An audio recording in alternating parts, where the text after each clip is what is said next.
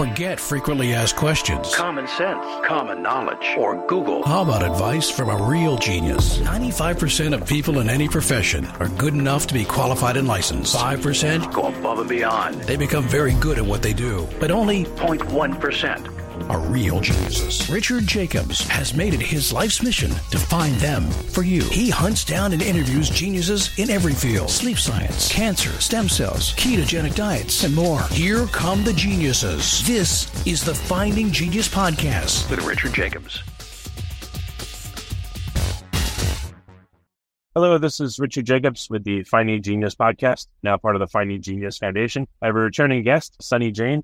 He's the founder and CEO of a company called Flore. It's FLORE.com. So we're going to talk about his company and his background. And we also want to discuss intermittent fasting and how it affects the microbiome. Because intermittent fasting is all the rage nowadays. But I don't know if anyone really has a grasp on how it changes and alters the microbiome. So welcome, Sunny. Thanks for coming. Yeah, thank you, Richard, for having me. I'm excited to talk about the topic and tell people more about Flore, the world's only precision probiotic that is based off of your trillions of microbes that are living in the microbiome in your gut, and how we customize solutions and use eHealth technology to do a great customer experience as well. Excellent. Well, if you don't mind, just tell us about your background and how you came to be interested in the microbiome and, founding and running a company that works on it. Sure, happy to. It's really kind of just a series of events that led me to wanting to start my own company and try to help others navigate this very complex world of gut microbiome health as it relates to their overall health. I was looking for a solution for my son. My son was just born in 2016, and he was having gut health issues, and I took him to the doctor, and the doctor said, maybe too young for any sort of therapeutic intervention. Have you tried a probiotic? And at that time, I didn't know too much about probiotics. 2016, I think the industry was maybe a couple $100 million market size. And now it's grown and blossomed into a couple $1 billion market size here in the United States as a supplements category. But I went to and did my work. And I went to the natural food store, got to the probiotic aisle, and I found this myriad of choices to choose from. I call it the probiotic wall of confusion or paralysis, because you're just left standing there looking at these bottles. And perhaps you've been there, Richard. Have you seen that aisle lately? Yeah, oh yeah. Like what I used to tend to do is I would look for the ones that had the highest number of different microbes and the highest number of CFUs, like 40 billion. Oh, look, this one's 60 billion. This is 80 billion. I'll go with that. And then I learned refrigerated is possibly better than non-refrigerated, so I went through all that, but still some of them work, some of them don't. You never know. Like the average consumer never knows, I believe. Yeah, you're exactly right. And that is a very rational approach to selecting the probiotics. You would think that higher level concentration is going to get you more into the intestinal tract. And what we found is that's not always the case. Yes, it's not. It's kind of like the cell phone, right? We came out with these like megapixels, and it was the megapixel race, and we just thought the biggest megapixel is the best photo. But actually, the lens and the quality of the lens really dictated the resolution and how crisply you can see things. And that's kind of how we view the microbiome data, helping us understand exactly what probiotic strains an individual may need, and it may not be the highest concentration, and maybe dose different depending on the individual and where their gut microbiome is. That's why you see sometimes you try one or your friend tries one and they're like, man, I got to tell you, Richard, this probiotic is amazing. It's helped me. It's changed my life. Oh, our gut microbiomes are only 90% are 90% different. And so only 10% similar. And so 1 out of 10 people are going to go to the over-the-counter one-size-fits-all and have it be successful, and they're going to tell their friends, and that's enough to build a market around that product. But then you go try it, and you're like, man, I don't know what that guy was talking about. This thing hasn't been doing anything for me. And that is sort of the cascade of events that has led me to wanting to craft precision solutions, really be targeted. Our efficacies are at 87% or higher per customer, and this enables us to be competitive. Well, in speaking to a bunch of microbiome scientists, it seems like a lot of them have said that the microbes that are selected for these probiotics, first of all, how are they selected? I just gave you like an insight or a window into me, the not knowing customer, how I would select them. But how do the companies that give the probiotics and put them on the market, how do they select them? Well, the reason I ask is that maybe not your company, but a lot of them, the microbes that they are able to culture are not necessarily in their gut, and therefore they're not going to take up residence no matter what you do, but they're transitory, and perhaps in the transit they help us, maybe for the food that is ingested with for around the time of the probiotic. But I know I'm asking a couple questions here, but if you could collaborate. Yeah, I mean, we hope that people are putting rational scientific principles into the combination of microbes to select. But as we did more diligence on the landscape of all these different products and offerings, we found that it's less so. Some of the key brands definitely do that. There's lots of scientific rigor put behind it. There's clinical trials put behind it. So you can see those on the shelf.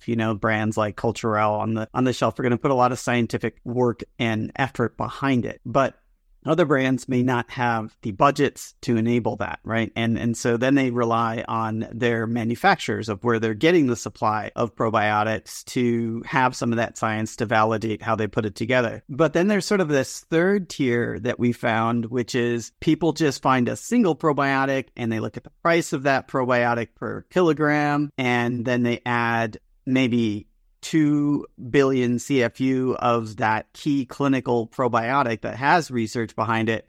And then they fill in another 78 billion CFUs to get you to 80 billion CFUs with a bunch of other strains. And so you end up with like 35 strains, and yet there is one clinical keystone, we call it keystone strain, in the mix, but they're using it sparingly to save costs and then mixing in a bunch of other probiotics just to make it look more robust. So there is a little bit of that third tier level of probiotics being put on the marketplace. And that's something we really, really try to avoid. We're selecting only probiotic strains that are, have clinical data supporting the use and indication of them.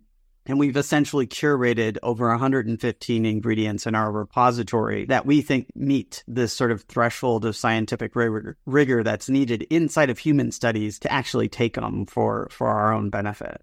So if these microbes, they're selected, who knows how, do they ever take up residence in our gut, or is it just the action of consuming them temporarily, them being in our digestive tract will help, but then they're quickly either destroyed, consumed, and or pooped out or peed out? Is that the mechanism of action, or what is it when someone takes a probiotic? Yeah, so we originally thought, taking residence was a good thing. I'm not sure that's the case anymore. Really, what we want to do is to modulate the gut microbes that are already living inside of our intestinal tract. There's over 500 or so species that are pretty abundant within each individual. And we can test and analyze and report out what those are per an individual. And those are found and sort of resident, or what they call colonized microbes of your gut. And you want to influence the growth and stimulate the growth of those. I don't know if today we want to take probiotics off the shelf that would then come in and engraft and colonize long term, because that can have serious health implications. And so it's almost better to have something transient where you're taking it, trying it, and if it's working for you, you can continue to take it. And if it's not, you can go off of it, and it's sort of no harm, no foul kind of situation where it's not going to create a long-term negative impact to your gut. And that's why, probiotics on the shelf don't need to be as heavily regulated, because of that transient nature and the washout period of a couple of weeks. So you don't necessarily want them to colonize, in my opinion, yet, until we sort of figure out all the keystone strains that everybody needs to have. And until then, we need to test. We need to analyze our gut microbiomes to see what we're missing and what we can shift. And how do we modulate that ecosystem of microbes? It's like a giant petri dish, and you wanna skew it towards the healthy gut microbes. Well, what are the probiotics doing then, according to your experimentation, your observations? How are they having an effect when they're consumed? So they're getting into the intestinal tract, both the small intestine and the colon, and if they survive, the stomach acid, which is one thing that we put a lot of science into to make sure that capsule doesn't open at the low pHs of about 2 or less in the stomach acid, but as a pH increases to 5.5 where your small intestine is, then that outer capsule begins to dissolve, and so you get the full value of the probiotic or the CFU concentration. And so what it does is, if it's packed with its food, it's prebiotics, what we call a synbiotic, a probiotic and a prebiotic combined. If it's packed together with that, now it has the nutrients to kind of survive and start to try to grow and replicate. So it's not going to bind with receptors and hang on, but at least it can exist as an active cell mass inside of the intestinal tract and be living. And that's the definition of a probiotic, in that it can actually be a living cell and release something positive in benefit into the environment. So this is what they call a postbiotic. So your probiotic is actually a living cell that is releasing beneficial metabolites into the intestinal tract, or what they call postbiotic. And some of those things can be short-chain fatty acids, some can be vitamins. So it could be things like butyrate, propionate, and some can be as simple as a vitamin it's releasing, or it's activating a fermentation pathway on some nutrients that you're eating to create the metabolites that are beneficial for you. So these are sort of the mechanisms that probiotics provide inside the intestinal tract, not to mention, helping our digestive power, as we eat and take in other nutrients. Before we continue, I've been personally funding the Finding Genius podcast for 4.5 years now, which has led to 2,700 plus interviews of clinicians, researchers, scientists, CEOs, and other amazing people who are working to advance science and improve our lives and our world. Even though this podcast gets 100,000 plus downloads a month, we need your help to reach hundreds of thousands more worldwide. Please visit findinggeniuspodcast.com and click on Support Us. We have 3 levels of membership from $10 to $49 a month, including perks such as the ability to see ahead in our interview calendar and ask questions of upcoming guests, transcripts of podcasts you're interested in, the ability to request specific topics or guests, and more. Visit findinggeniuspodcast.com and click Support Us today. Now back to the show. So is it because, let's say, someone doesn't eat a diet that would provide the necessary nutrients for the right bacteria to activate all these pathways, or, make butyrate or whatever it is? Is that what's happening? Let's say someone's diet is lacking, therefore they don't have the bacteria to do certain functions. So when they take the probiotic, now all of a sudden they can perform those functions, at least for a few hour window during digestion? That's a really good way to think about it. It's something called diversity, where you're looking at the functions of microbes that you have. And if you have all those complete functions, and having a greater number of diversity gives you more functions, essentially. And if you can have more functions of the gut microbes, then that you can create more healthy benefits for yourself, the host. But one thing I always kind of challenge people on a little bit is, what if our biology is actually our microbiology? And what if this whole precision nutrition industry and thought process was not really to feed the most identical cell in our human body, our human cells, which have the exact same DNA all across every single human cell in our body, but it's to think about what's so unique in our bodies. It's the microbiome and the DNAs of the microbes of our cells. That's up to 90% unique between individuals. And if we start to think about feeding those organisms as precision medicine and precision nutrition, and why we eat the food we do, it's essentially to feed the microphysiology of the microbiota of our gut, which in turn then benefits us. That's the life and perspective we'd love for people to begin to understand. It's really not even for our own human nutrition. It's for the nutrition of our microbiology. I see our microbiome as an extension of our sensory apparatus, as an extension of our, biological ability. Again, they can digest things we can't. They can produce compounds that we can't. So they're a necessary part of us as a holobiont, as a complex organism. Yeah, that's absolutely right. We like that word, holobiont, and how it works together with us. I've worked on the Human Genome Project. I worked at Illumina for seven years and got to be the first clinician to sequence the human genome in a clinical lab. But today, human genome analysis, as far as precision nutrition is concerned, is very limited and not really widely used. And so that's why we view microbiome analysis, the analysis of the DNA elements of the microbes of your gut, as really where precision nutrition has begun to see some real momentum, and where if you can solve for the deficiencies of the microbiome, you're benefiting your human symptoms ranges or optimizing your human self through peak nutrition. What about adding in select phages? Could that be considered some other type of biotic? Not pre, not pro, not syn, but I don't know what you'd call it. But I don't know how the regulatory bodies would look at it, but I would think perhaps you can modulate things even more with, again, the addition of certain phages.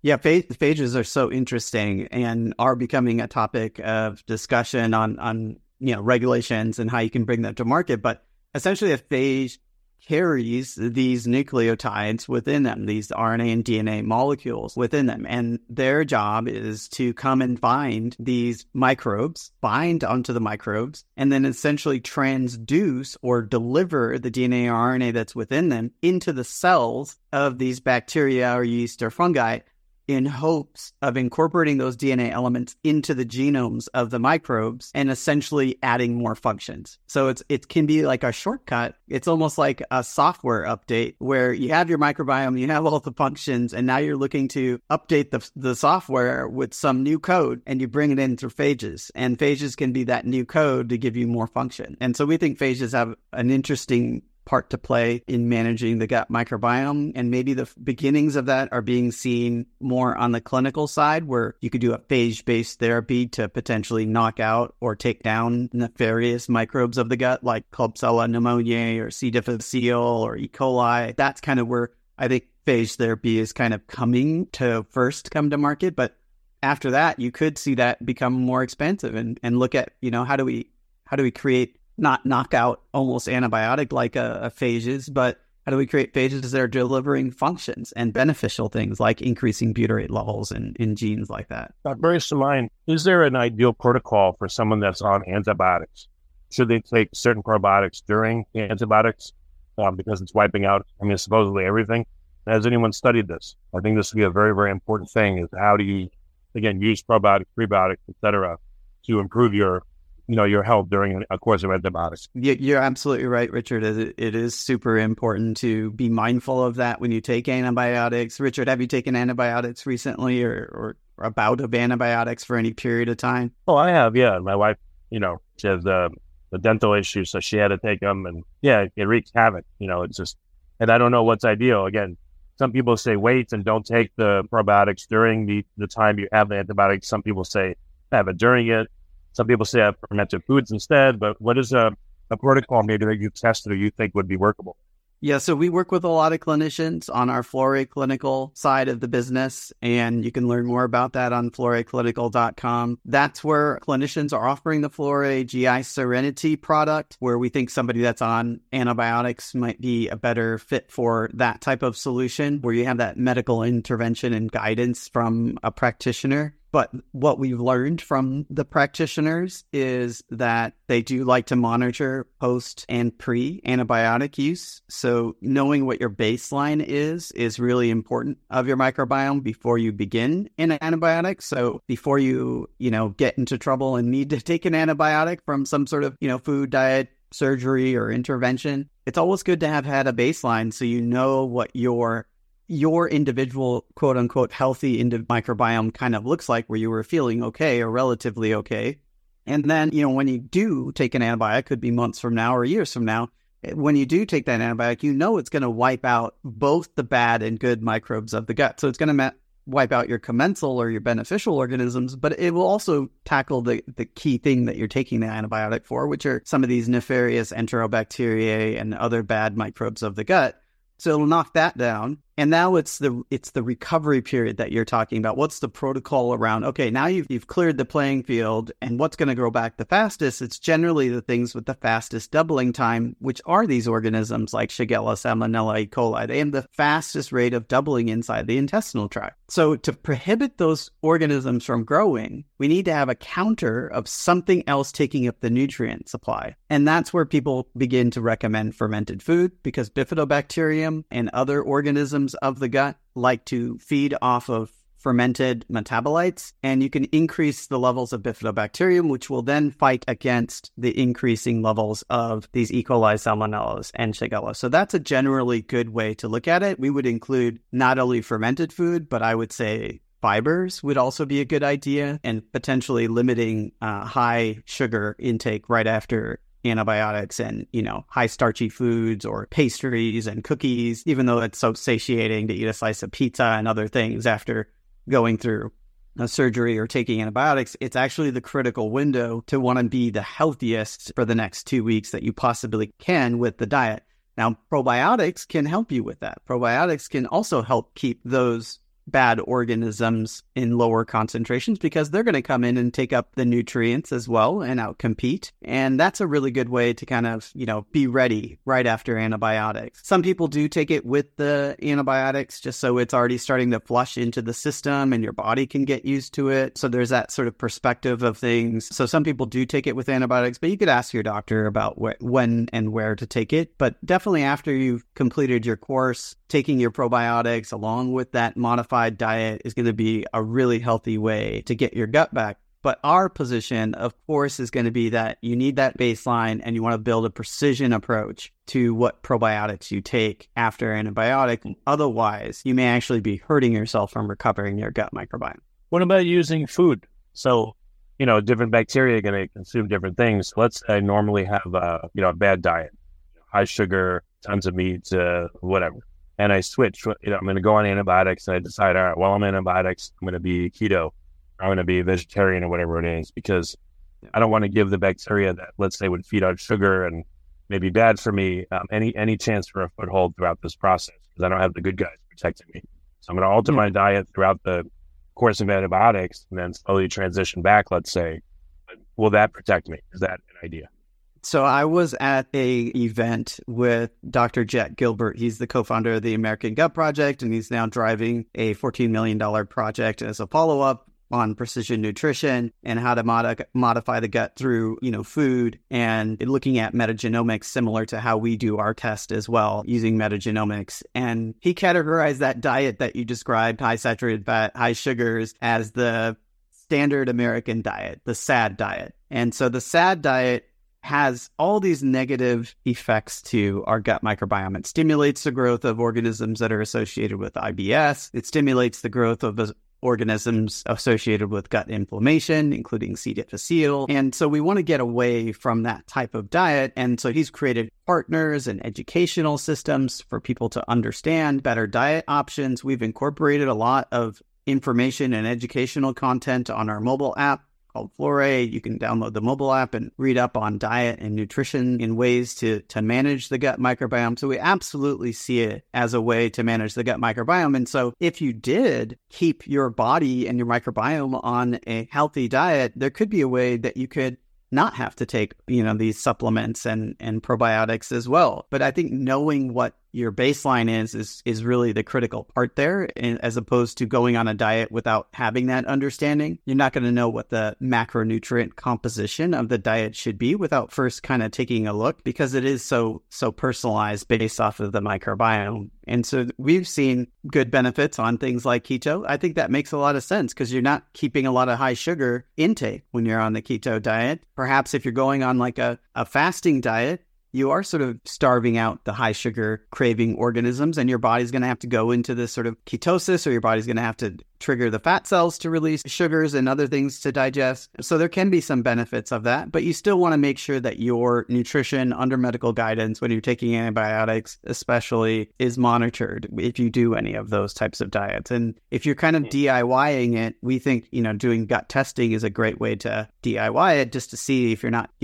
misshaping your microbiome while you're on some of these more complex diets like keto. Yeah, I was on a ketogenic diet for about a year, and I had my microbiome looked at before and after. I may get this wrong, but Firmicutes and bifidobacteria, I think I was dominant in Firmicutes, and after a year it switched. So let's say it was 60% Firmicutes, 30% bifidobacter, and the numbers switched. So the diet did have a long, it took a while, but then again, I didn't test, after 1 month, but, I lost like 40 pounds, et cetera, a lot of great effects. But again, also microbiome changed pretty dramatic. Yeah, that's great. I mean, if you're able to create a diet intervention that can change the composition, and it makes you feel better, you're on the right track. What we've observed when you look at Firmicutes, that's really a phylum level view of the microbiome. It's a really high level view of the microbiome. There are good Firmicutes that are in the gut microbiome. Faecalibacterium prisonutzi is one of them. There are good Firmicutes that are in the gut microbiome. And so knowing the species level is super important, is what we found in the last 3 years or so of scientific literature, and as well as at Flore. That species level resolution helps us understand, even within these bigger categories of Firmicutes to Bacteroides or Bifidobacterium, what are the species? Is it Bifidobacteria longum? Is it infantis? Is it,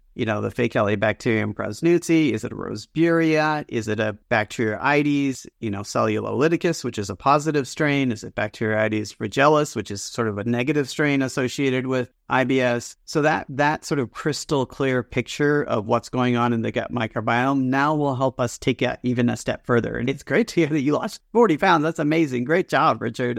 Hats off to you. That is not easy to do. And we hope you're keeping off and that you're still staying healthy. Yeah, actually, it wasn't nearly as hard as you think, because the reason why I did it is I was diagnosed with thyroid cancer. So it was actually beneficial to have a gun to the head. It made it a lot easier to do it for a long time. Probably like 30, 35 pounds of it off. It was actually a good thing when it seemed like a bad thing. So we work with Dr. William Lee, who published this book, Eat to Beat Disease or Eat to Beat Your Diet. And his whole philosophy is around this sort of concept of, especially in cancer, where there is this sort of growth, the vascular growth happening to feed these cancer cells. If we can get ourselves onto a diet that is not going to feed the growth or the neoplastic proliferation of these cancer cells inside of our body, we can slow it down through antioxidant production or, limit the reactive oxygen species being, created through the foods and diet that we're ingesting, then we can actually starve out the growth of these nodes of cells that are rapidly proliferating inside of our bodies. I think his book is fascinating. We're very supportive of him, and he's supportive of us, and he's sent us several clinical cases as well. So I think you're onto the right thing there with the diet. And if that's the motivator it takes, then, that's what it is. And congrats to you for doing that. Yeah, thank you. I appreciate it. It took, probably about 3 weeks for, I felt incredibly hungry, like ravenous, even though I was eating tons of stuff. So it took about 3 weeks. And then after that, I wasn't really tempted by sugar or, other things like that. And probably the greatest thing, I guess, was at Thanksgiving. Everyone was eating around me, and so was I. And, dessert, they were all eating dessert. And I was like, nope, I'm okay. And I was able to sit there, and it didn't bother me at all. And I just had more turkey and things like that. And, the spell had been broken of the sugar. And when I had tried sugary things, I was like, wow, they were like unbelievably sugary. It like curdled my blood to taste because I wasn't used to it anymore. But at first it was hard, And I guess that's probably driven by the bacteria in you signaling, hey, we need more of this. We're dying, give us more of the sugar and the things we want. And I would guess that's probably the reason for cravings and other symptomology when you're changing diet. So there's definitely a gut-brain axis that's been uncovered in the last 3 to 4 years here in the science. Right now, we're trying to understand, okay, well, there's serotonin release and trigger in the GI system. Over 90% of our serotonin produced in the body is released in the GI system. Is that the driver for signaling through either the vagus nerve or the afferent nerve system up into the brain? And is that then in transient, creating a conversion of synaptic activation in the brain cells to then release dopamine, serotonin, and other positive brain mood molecules up in the brain? And does that help solve some of these issues that we're having? Or is this gut-brain axis, something different on this feedback loop that's happening? And is it actually localized to the GI system? Those are some of the things that we're excited to uncover. But even GLP-1 and some of the stuff that's being talked about with Ozempic and weight loss and triggering these different receptors of the gut or receptors of the human body, and how that that cascade of signal triggering can influence our satiation or wanting to eat. I think there's a lot of mechanisms that are still being figured out on that front. I've done the same. When I went on the slow carb diet, you're limiting carbohydrates too, not just sugars, but you can eat carbohydrates from vegetables and fiber and legumes and things like that, perhaps, but you don't want to eat carbohydrates from like bread and, sort of fast sugars, right? Something that is going to quickly break down and be stored as glucose into the body or create higher insulin spikes in the body. So you want to look at things that are creating insulin spikes and limit those carbohydrates essentially while you're on the diet. And sure enough, after, sort of a break-in period, the diet has to break me in a little bit. After about 2 weeks, I begin to not crave sugar. And it was just fascinating to me how I became, sort of in the same vein as you, a little bit turned off by sugar, and could build that competence to say, no, I'm okay not having that cookie or that cake or whatever it is. But then the minute I go back and do eat a full, couple cookies in a couple days or over a week, now you bring that back. Now you invite that signaling pathway back. And it is changing the gut microbiome probably to a degree. How much we don't know is influenced by the gut microbiome, but it's certainly an interesting thing when you move between diets and how you can become confident to restrict sugar. I guess it's like that movie, if you build it, they will come. Certain foods, they will come. If you whatever you do with your body, certain bacteria will show up. Like in mother's milk, the oligosaccharides. From what I've learned, they're not digestible by the baby. But what they do is they encourage the right bacteria for the baby to take up residence inside the gut and eat those oligosaccharides. And that seeds, the baby's gut in the proper way for proper development. Yep. So the Bifidobacterium infantis is generally the strain that can break down HMOs and ferment HMOs further. And that can help acidify the gut and reduce the pH in the gut, which will help reduce the growth of Klebsiella pneumonia, E. coli, and some of these other microbes that are going to grow at a higher pH. So you can kind of change the environment so that it's no longer favorable for the bad microbes to grow, but more favorable for the good microbes to grow.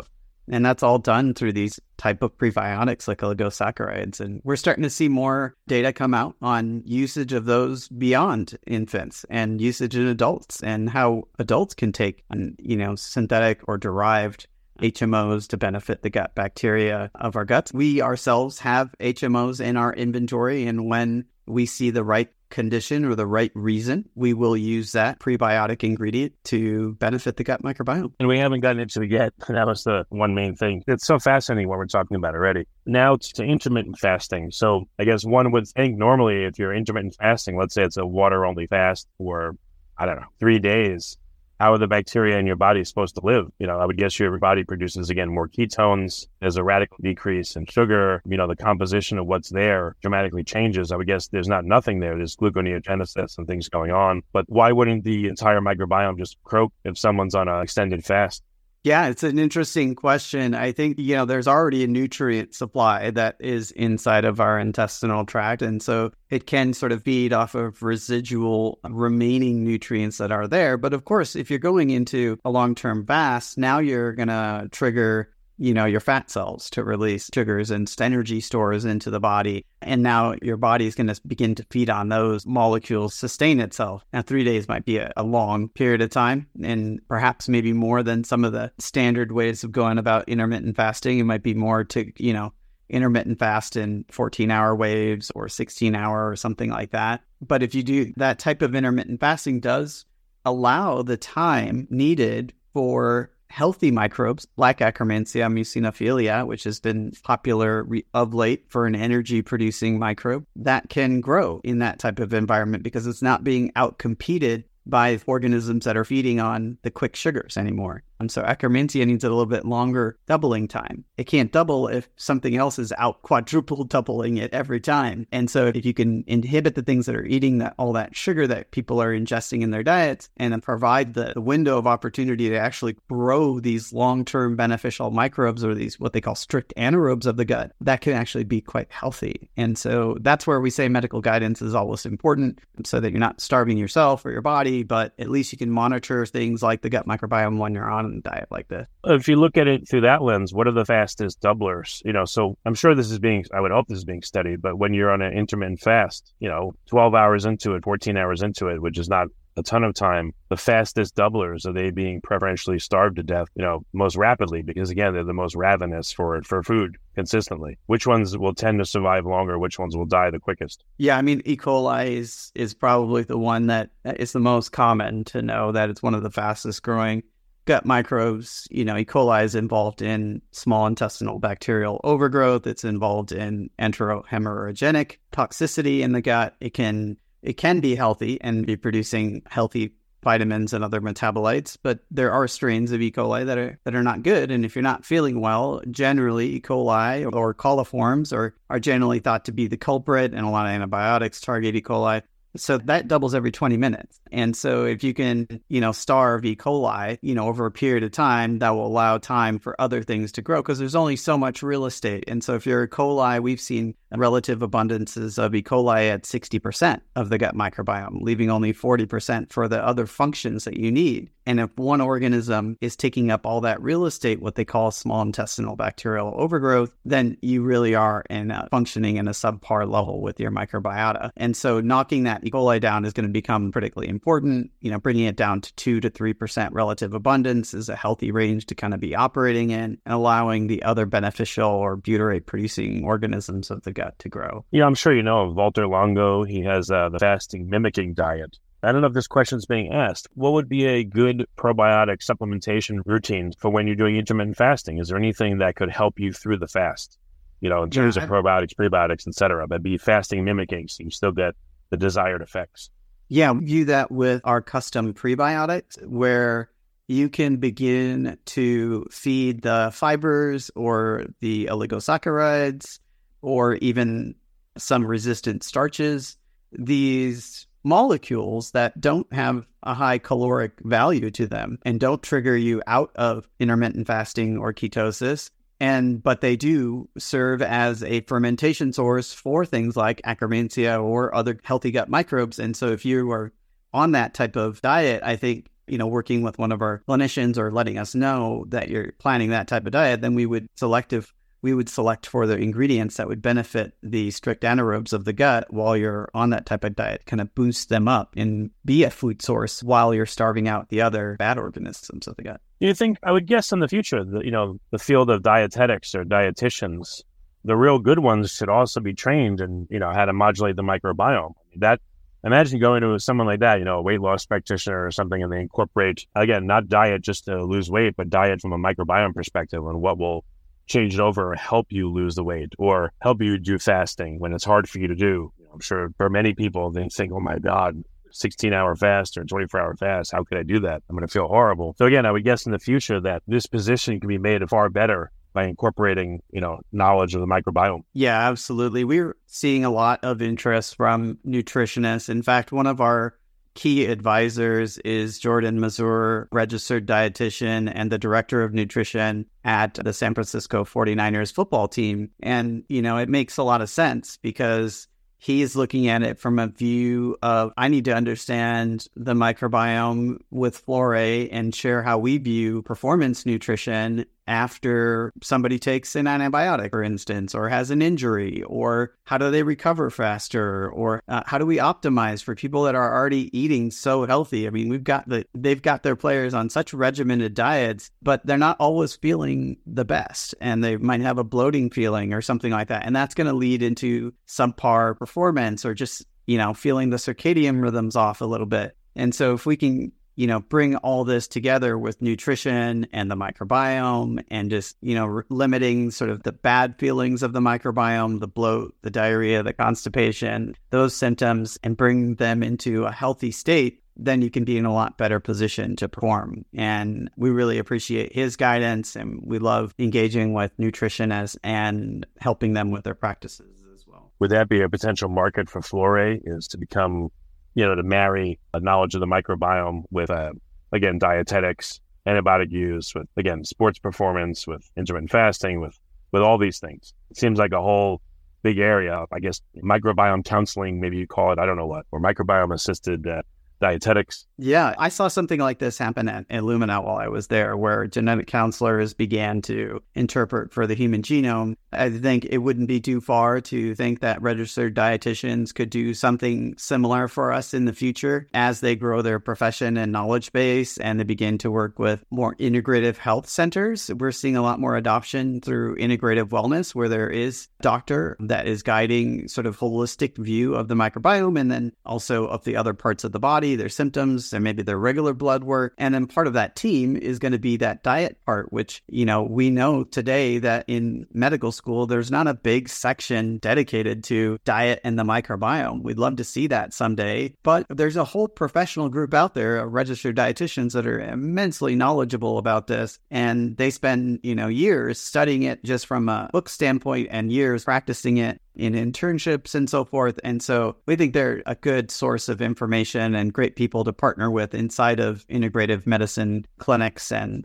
offerings. And in the future, it won't be too far away from us to get that kind of guidance. Right now, what we're trying to do is offer kind of a one-click solution to that, because not everyone's going to have access to integrative health doctors and functional medicine doctors and registered dietitian. Now, if you play for the 49ers and they're playing quite well right now, maybe you do. You have one on staff and you can go chat with them, and he sits literally in their cafeteria in his office, which is amazing. But, the other average person doesn't have that type of access all the time. And that's why we're providing solutions on the consumer side and also on the clinical side and supporting both sides as this field begins to grow. Excellent. Any last comments on, again, intermittent fasting and the microbiome? Do you know if there's any studies? I've heard that, during Ramadan, many Muslims were studied to see the changes in their microbiome, but that's a black fast, meaning no water, from what I understand. And it's 12 hours approximately. Has anyone done the studies on people doing, 1, 2, 3, 4 day fasting, mimicking diet,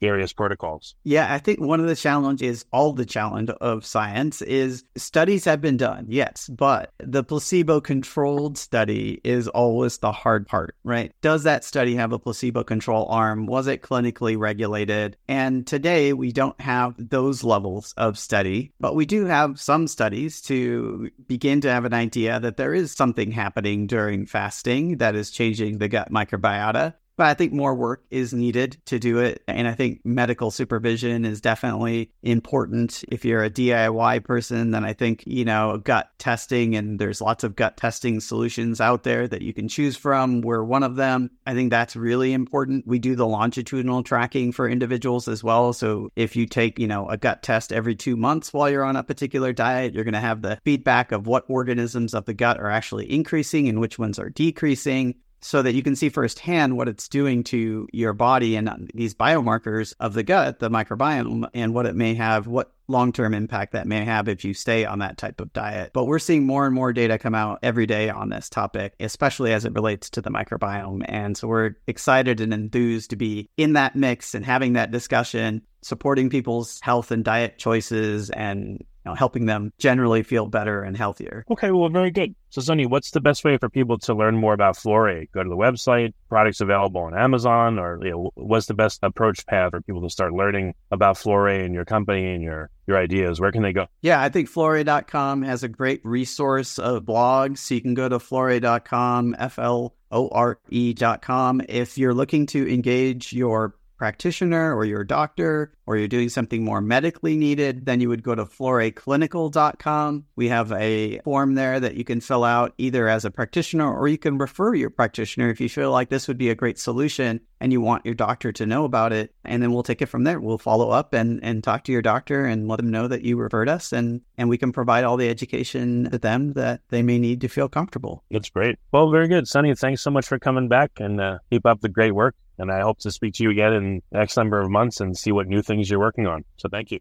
Yeah, you're welcome, Richard. Thanks so much for having me, and great job with all the diet interventions that you've done to actually help in a disease context, which is amazing. So I wish you all the best, and I wish you good gut health in this new year. If you like this podcast, please click the link in the description to subscribe and review us on iTunes. You've been listening to the Finding Genius podcast with Richard Jacobs. If you like what you hear, be sure to review and subscribe to the Finding Genius podcast on iTunes or wherever you listen to podcasts. And want to be smarter than everybody else? Become a premium member at findinggeniuspodcast.com. This podcast is for information only. No advice of any kind is being given. Any action you take or don't take as a result of listening is your sole responsibility. Consult professionals when advice is needed.